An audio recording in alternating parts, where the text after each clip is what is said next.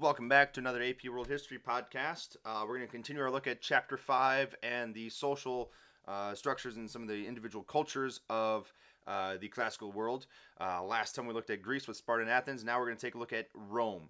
And Rome, starting off here, if you're looking at the book and going through it, you'd see the first thing that comes up is slavery. Slavery was huge. It was the engine that drove the economy and that kind of made everything run. And the reason why they had so many slaves is because they were POWs, and they needed people to do the really hard, disgusting work that no one else really wanted to do. And these slaves were owned. They didn't get paid, but they had to be cared for, and they were the lowest of the class. They didn't really have rights, but there are some laws that were there to protect them.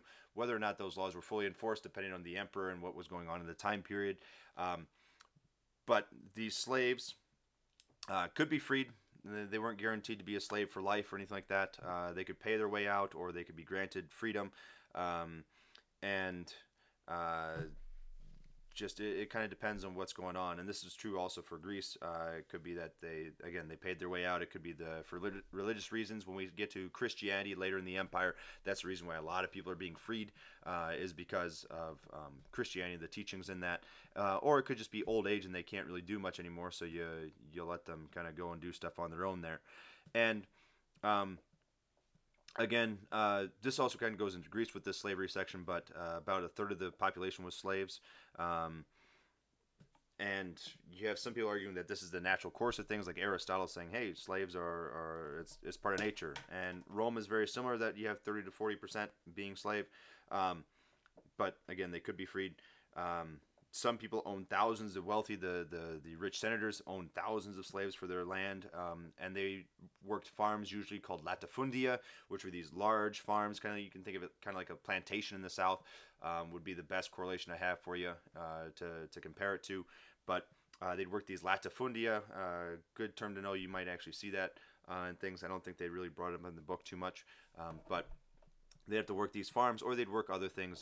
They'd build a lot of the major buildings and complexes and stuff that made Rome Rome, or the cities around Rome and stuff like that. So they did the work, and slaves also might own other slaves, or when they become a freedman, they might own a slave. It was a natural course of culture. It wasn't looked at as something as bad, other than you didn't want to be a slave yourself.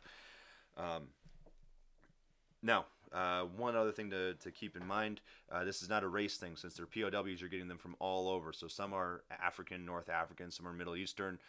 So you have Jewish slaves, you have Assyrian slaves, you have Armenian slaves, Turkish slaves. Well, the Turks weren't really there yet, so I shouldn't say that.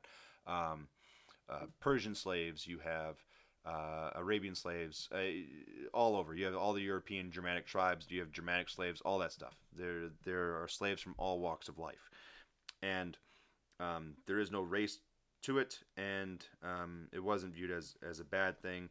Um, and even Christianity was kind of okay with it, but then um, eventually some people viewed the teachings of Christianity to say, hey, you probably shouldn't be having slaves, being that it talks about that you shouldn't necessarily own other people and stuff like that.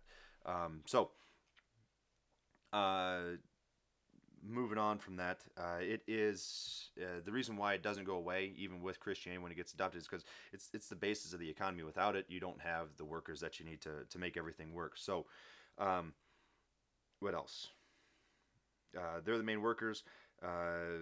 The only thing that they couldn't do, so they work in everything. They work in the government. They're in the highest reaches of government. They are advisors to the emperor. You have several of those throughout the imperial age of it, as well as advisors to the senators and stuff during the Republican age. But they are also the gladiators. Now, some people would go and become a gladiator if they were an upper class, because I mean it's like becoming a sports star today. And hey, you get a lot of money and girls and stuff like that by becoming a super famous gladiator, and same with football players and stuff like that today. Um, and they were the entertainers, and they were also teachers. A lot of the teachers were slaves, and that you'd be a private tutor for a wealthy elite family, and live with them and have things given to you. or provided for you. And depending on what slave you were, depending on what kind of life you were living, because we can talk about slavery was terrible in the Roman Empire, especially if you were like one of the lower grunt slaves in labor and stuff like that. But if you were one of the advisors to the emperor himself, you're living a fairly decent life. It's not a bad life for you. But you're tied to them. You can't get away from them. Now, people didn't always like this, especially if you're a slave living in terrible times and being treated terribly. So there would be resistance and rebellions. The most famous in the Roman Empire was the rebellion of Spartacus, which was led by a gladiator who then organized the slaves and ran up and down Italy initially, and almost escaped outside of Italy or to his homeland. I think he was going. I can't remember where he was going back to. But somewhere in Eastern Europe, around there. But instead of escaping, they decided to turn back and ravage Rome some more and get some more booty. And when you get greedy, bad things happen, and they get trapped into the southern tip of Italy and all get slaughtered. And you have them all being crucified up this Appian Way. Appian Way is the famous road that goes south from Rome, and they were crucified all the way up and down that for those slaves that didn't die in the battle. So Spartacus Rebellions is the most famous one. If you looked at the statistics there's somehow or somewhere around 120,000 people fighting for Spartacus, and that's just because the group kept growing as he won more and more and more and more and wiped the floor with the Roman army because they underestimated him. The more people left the latifundias or left the homes, killed their masters, and joined the rebellion. But this wasn't the only rebellion. There are multiple rebellions throughout the history. After the rebellions, usually reforms are put in to try to make sure that they wouldn't want to rebel again, but then things always kind of go in cycles and people are treated poorly again. Last thing is the patriarchies in Rome. It is a very patriarchal society. Men are at the top. If you are a upper class woman, you'll have more rights and you'll live a better life. If you're a lower class woman, not so much.